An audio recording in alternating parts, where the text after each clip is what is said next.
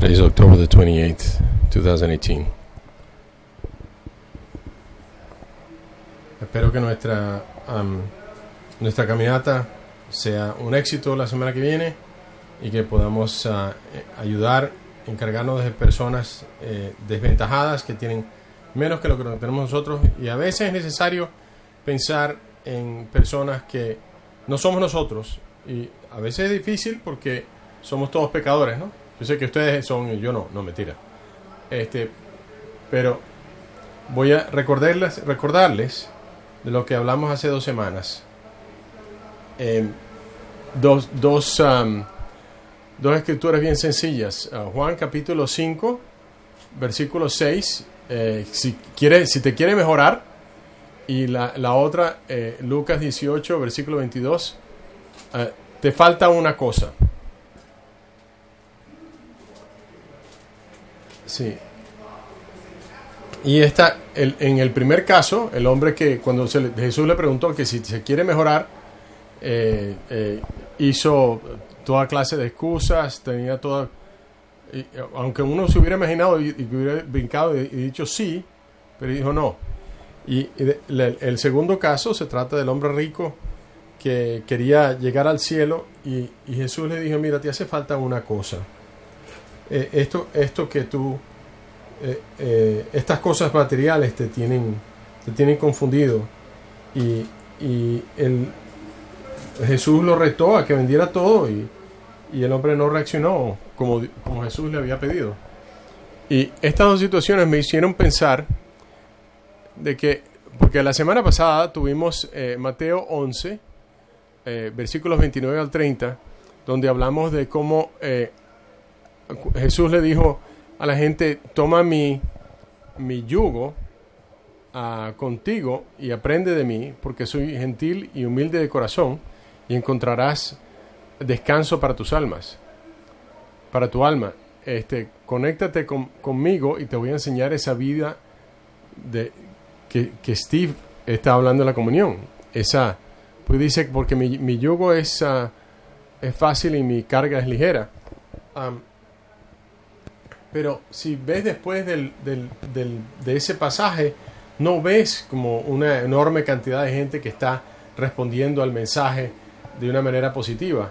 Nadie vino donde él y decía: ay, sí, por favor, enséñame cómo es.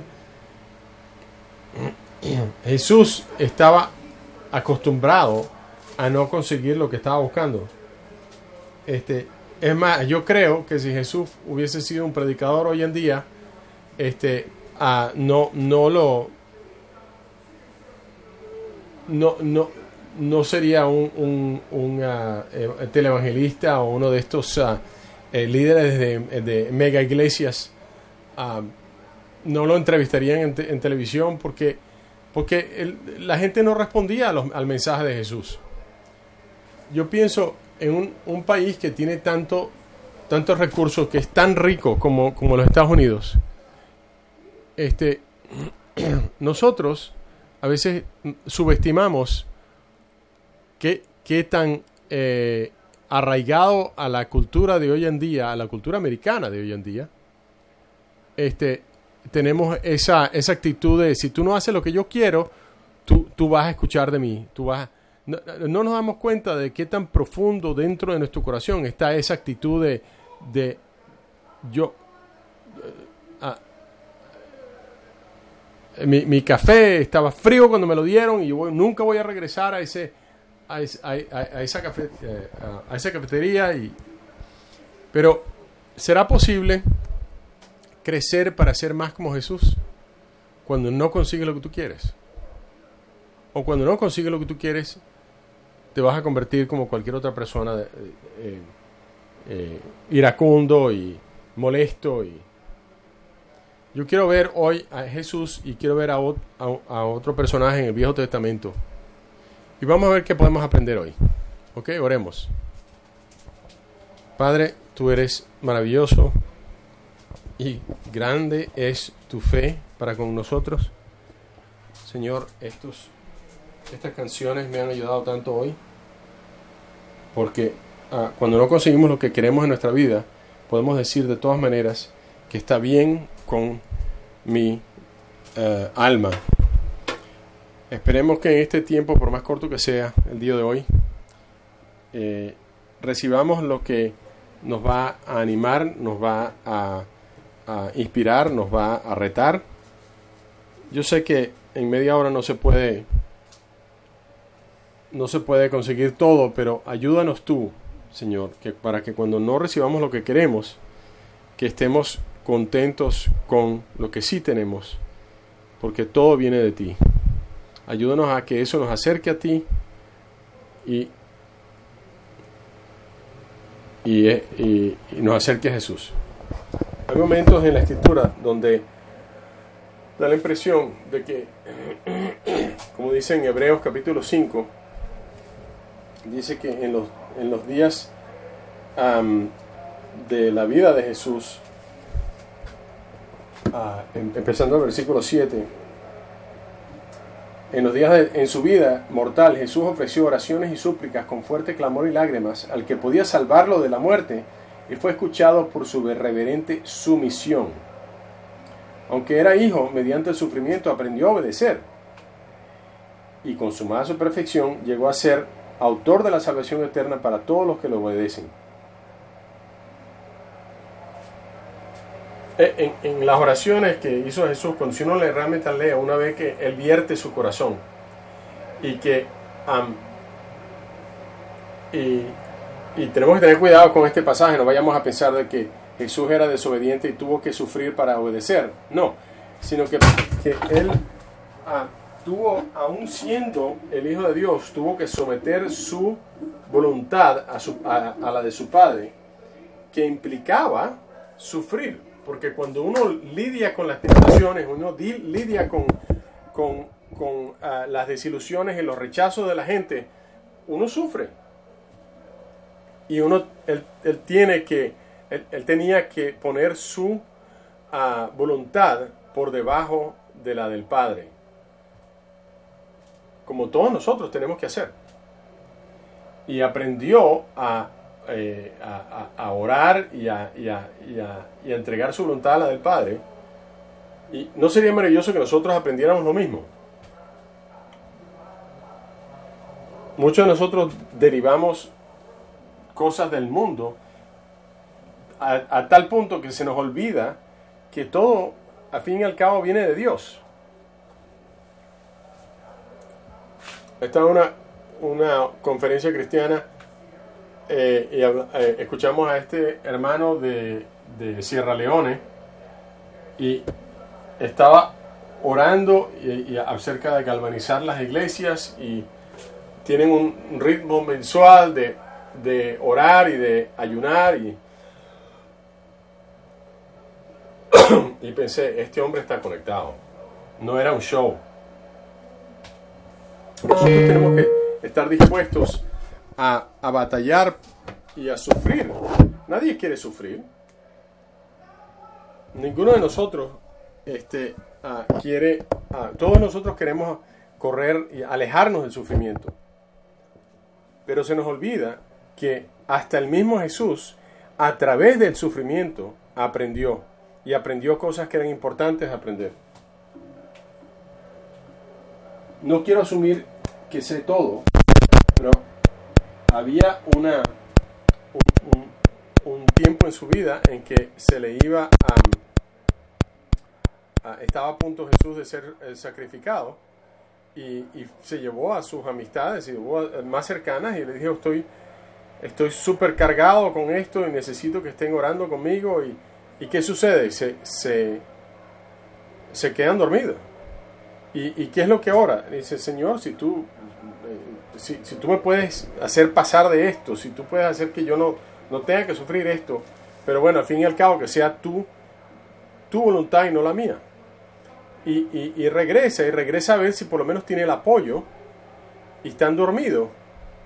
Y uno de ellos inclusive, uno de los 12 que estaba con ellos, Judas en particular, con quien él había vivido, comido, participado en las mismas experiencias, esta persona había visto milagros, y esa misma persona después lo traiciona.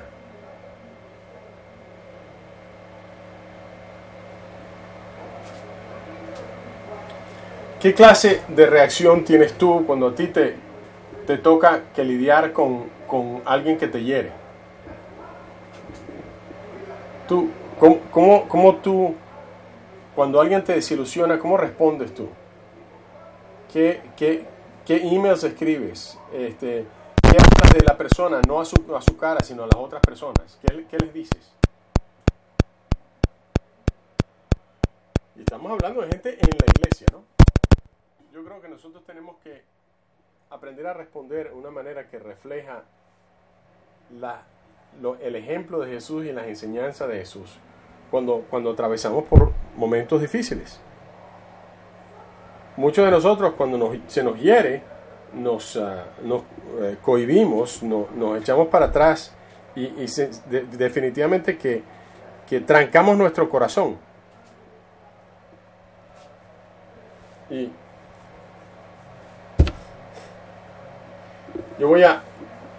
nosotros a veces tenemos una especie de contrato que no se ha escrito, pero aquí están los términos, ¿no? Yo seguiré predicando mensajes y crear un ambiente donde la mayoría de tus necesidades sean satisfechas para que tú sigas regresando y sigas apoyando y sigas contribuyendo. Y ese es el contrato que muchas iglesias tienen hoy en día. Pero no debería ser acerca de lo que tú quieres o ni siquiera lo que yo quiero. Debería ser acerca de lo que Dios quiere. Y a veces no va a cumplir con tu necesidad, o a lo mejor no va a haber una necesidad. Puede ser solamente un deseo que tú tengas. Así que quememos ese contrato, librémonos de él, tirémoslo en la basura, porque no deberíamos de ser parte de una iglesia que está sencillamente cumpliendo con los deseos de las personas. Esa no es la iglesia que Jesús quiere, porque a veces no vamos a recibir lo que queremos. Especialmente una iglesia grande, mientras más grande sea, más deseos hay que son conflictivos y menos vamos a recibir lo que queremos. El mismo Jesús tomó sus deseos y se los entregó a su Padre, porque era la voluntad del Padre la que tomaba precedencia y no la de Jesús. Si tú fueses a decir que estás aprendiendo de Jesús ahora mismo,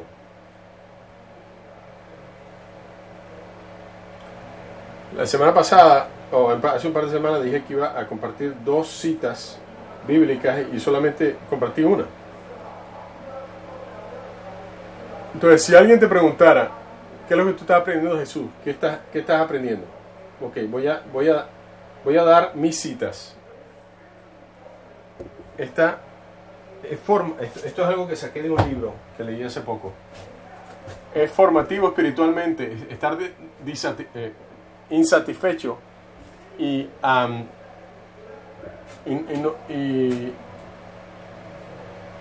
estar sentado en esa falta de satisfacción, tratando desesperadamente de resolverla, y sin embargo puede hacer cosas maravillosas para el alma. Cuando no recibimos lo que queremos, estamos más agudamente abiertos a la idea de la eternidad. Estamos más dispuestos a recordar a Dios. Cuando aprendemos de lo que realmente significa confiar en Él, cuando no recibimos lo que queremos, tenemos que lidiar con nuestra inquietud interna. Tenemos que encontrar nuestras adicciones y encararlas. Y tenemos que lidiar con los varios medicamentos, si se puede decir, para luchar con la vida.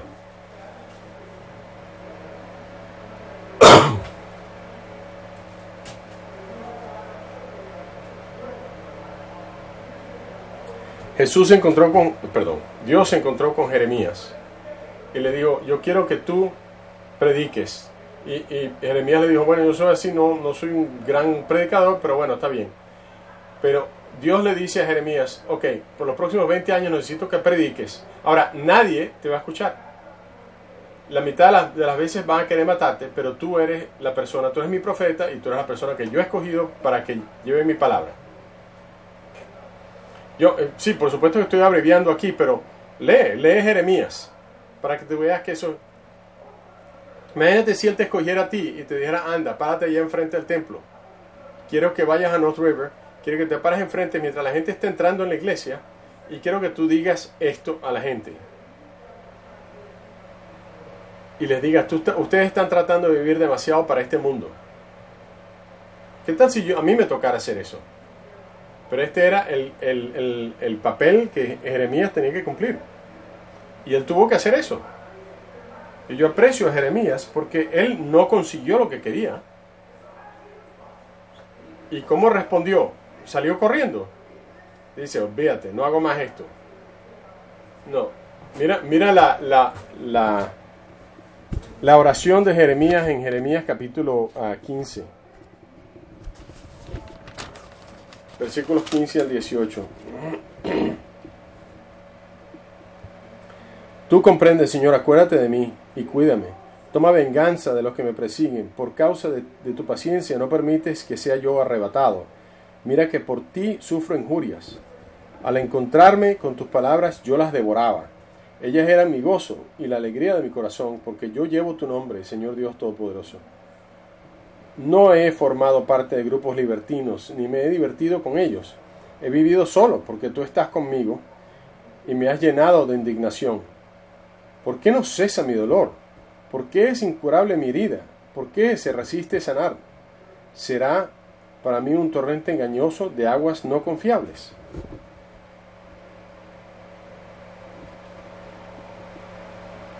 Tú eres para mí como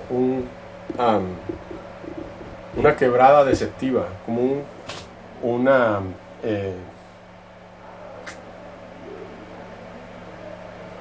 manantial que falla.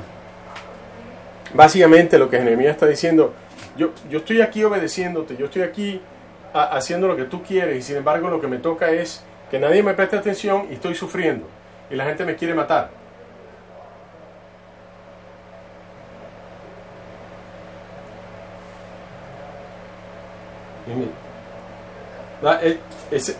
No es la oración apropiada, pero eso es lo que el hombre estaba sintiendo. Y yo quiero animarnos a todos nosotros que llevemos esos sentimientos a Dios y aprendamos a lidiar con nuestros problemas, con nuestros sufrimientos, nuestras frustraciones con Dios.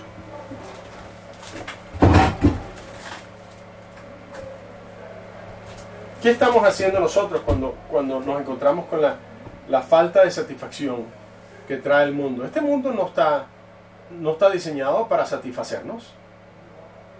De hecho, al contrario, la tendencia del mundo es de tendernos una trampa y hacernos pensar de que va a haber satisfacción cuando no la hay.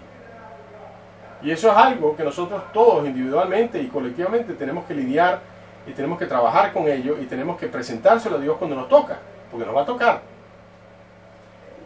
Siguiendo en el versículo 19, dice: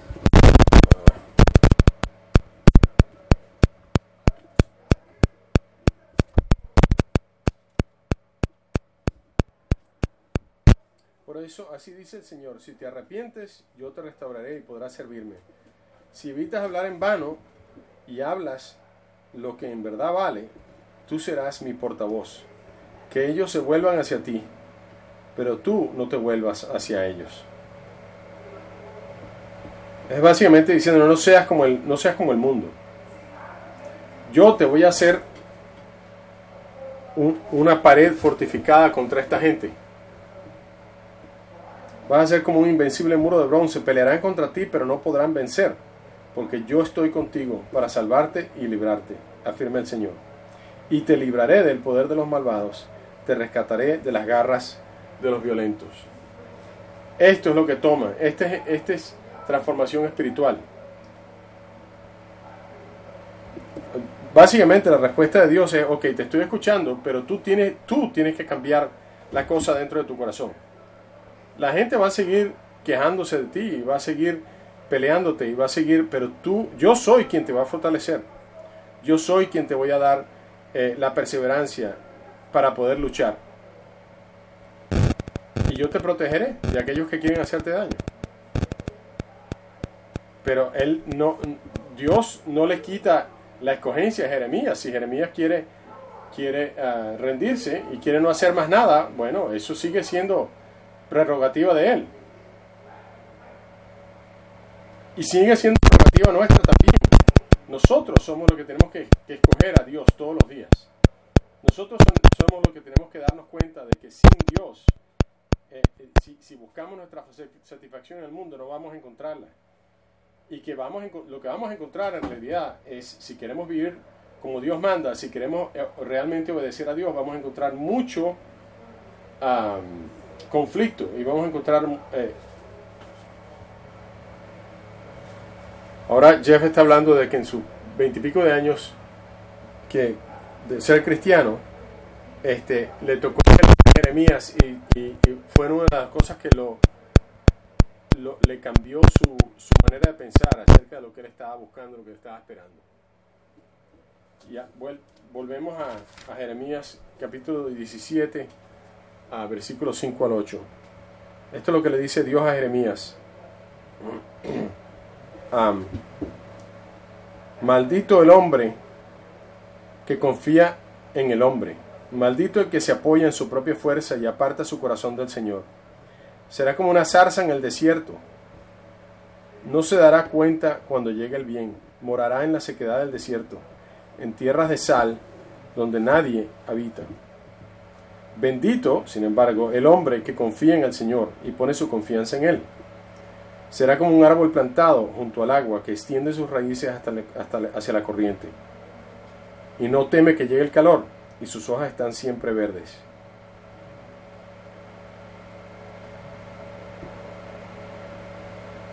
Donde sí podemos confiar, donde no vamos a ser defraudados, es en Dios.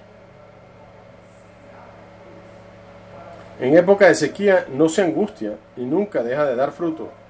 Pase lo que pase, en época de sequía, así en el mundo las cosas estén yendo muy mal, si nos apoyamos en Dios, si tomamos nuestra fuerza de Dios, si lo vemos a Él como un verdadero manantial de vida que es, no importa lo que pase, nosotros vamos a poder estar en paz, vamos a poder descansar, vamos a poder estar confiados. Nosotros tenemos que aprender cómo estar con Dios, más allá de sencillamente hacer cosas para Dios. Muchos de nosotros estamos tan enfocados en lo que tenemos que hacer, lo que hay que hacer por Dios, y se nos olvida que Dios a veces sencillamente quiere que estemos con Él y ya está. En Mateo capítulo 4, sencillamente dice, ven, síganme y yo los hago pescadores de hombres. Él no les está diciendo ustedes vengan y ustedes háganse pescadores de hombres, no. Él les dijo, venga conmigo y yo los voy a hacer, el trabajo duro lo voy a hacer yo, Jesús. Muchos de nosotros nos enfocamos tanto en Mateo 28 y en que nosotros tenemos que hacer, nosotros tenemos que compartir la fe, nosotros tenemos que estudiar la Biblia y nosotros tenemos que enseñar.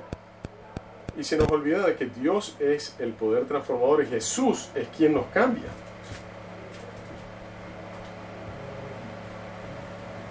Él es el que nos convierte en personas que pueden enseñar, que pueden transformar.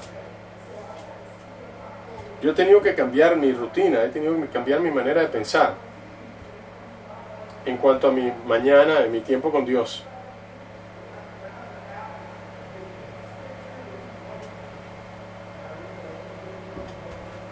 Tengo un app en el teléfono que me da un devocional y que me da una serie de escrituras por la mañana para leer. Pero otra cosa que estoy haciendo es que tomo 10 minutos todos los días. A veces esta semana, por ejemplo, se me pasaron 2 días y que por 10 minutos estoy en silencio. No estoy orando, no estoy leyendo, sencillamente estoy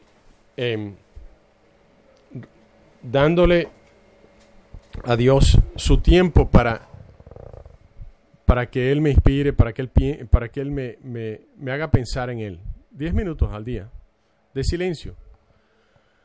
Lo tengo que hacer a cierto momento del día porque siempre en el día hay interrupciones y el teléfono está sonando, pero quiero animarlos a ustedes con algo similar.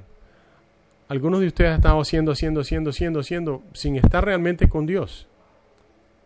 Y sí, leer la Biblia es escuchar a Dios. Y orar es como nosotros hablándole a Dios.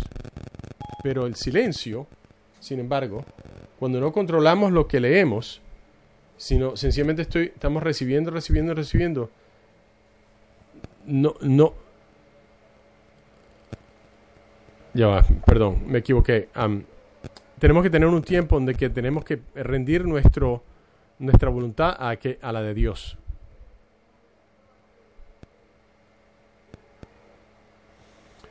Algunos de ustedes se levantan por la mañana y no saben qué van a leer. Bueno, desarrollen un plan. Desarrollen un plan para la Biblia y léanla. Bueno, pero eso es legalista, yo voy a seguir al Espíritu. ¿Cómo sabes que el Espíritu... ¿Cómo sabes tú que el Espíritu no me está diciendo a mí que te diga ahora mismo, haz un plan? Y lee tu Biblia. Ahora, si ese mensaje no te animó, yo sé que lo siguiente que viene te va a animar.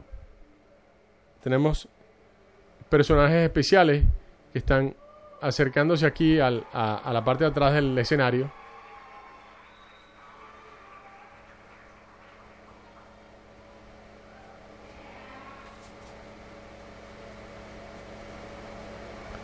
Buenos días, todos. Nosotros somos estudiantes en Kennesaw State University. Mi nombre es Stacy. Este es Fiona y este es Alexis, que se está bautizando hoy.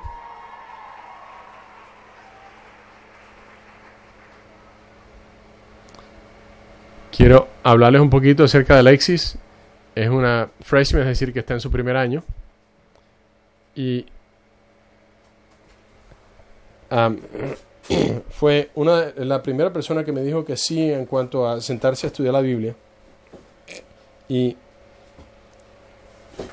se dejó cortar por las Escrituras tan claramente.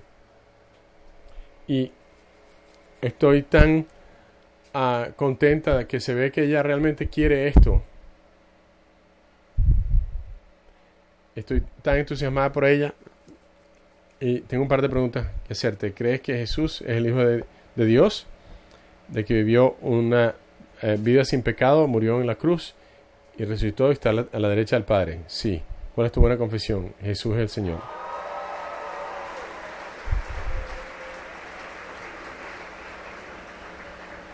Es por tu buena confesión podemos bautizarte en nombre del Padre, del Hijo y del Espíritu Santo. Y serás agregada al reino y recibirás el perdón de los pecados.